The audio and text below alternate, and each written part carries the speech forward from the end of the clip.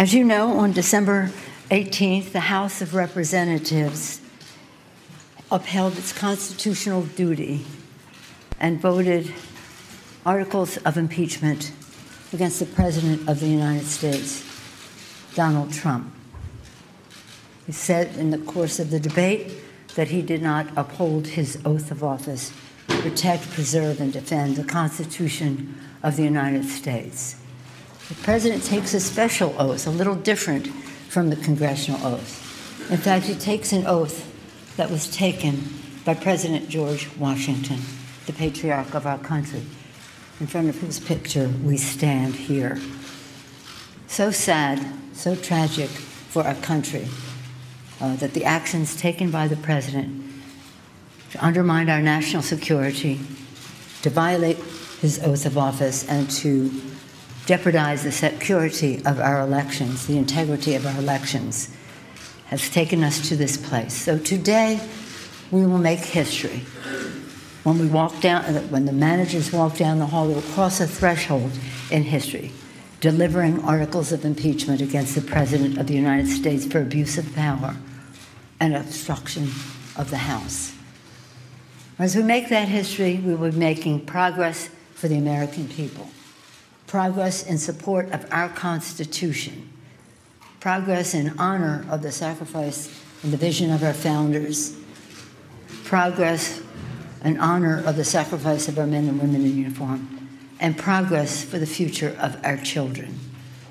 Make it be very clear that this president will be held accountable, that no one is above the law, and that no future president should ever entertain the idea that Article 2 says that he can do whatever he wants.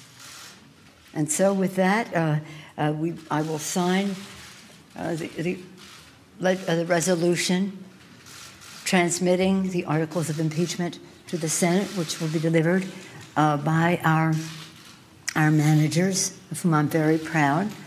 When they bring this over, we'll set in motion a process on the Senate side. Probably tomorrow. I don't know their schedule, but it may be as soon as tomorrow. The senators will take an oath of office.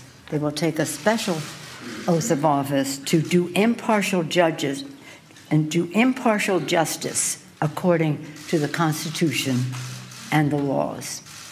Let's hope that they uphold that oath that they take tomorrow.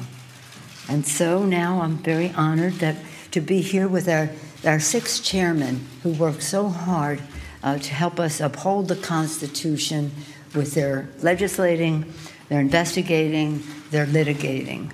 You know, the chairman of the Judiciary Committee is part of the managers, Jerry Nather, Mr.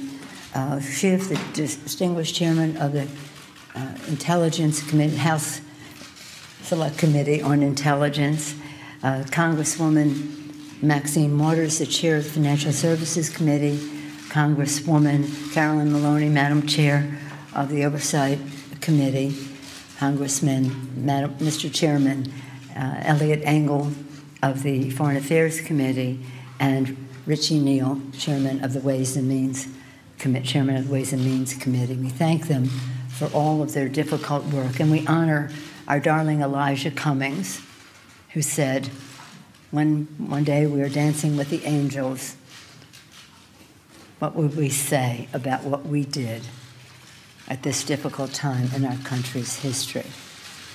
And then I'm very proud that Mr. Nadler and Mr. Schiff are part of our managers, but I want to acknowledge our other managers who are with us, a freshman member, but I shouldn't say freshmen.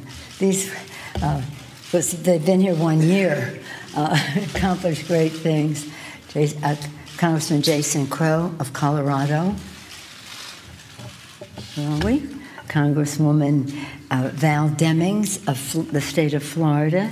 Congresswoman Garcia of Texas. Were we all here? Where's Hakeem? Hakeem is our distinguished chair of our caucus. Hakeem Jeffries of New York. Is that everybody?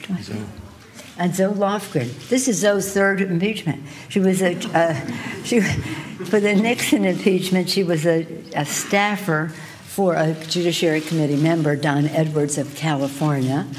She was a member of the Judiciary Committee on the Clinton impeachment, in her own right, a member of the Judiciary Committee, and now a member of the Judiciary, chair of House Administration, which oversees elections, important to all of this, and a manager. So with that, I thank them all for their leadership and their service, and I'm now going to proceed to sign the articles.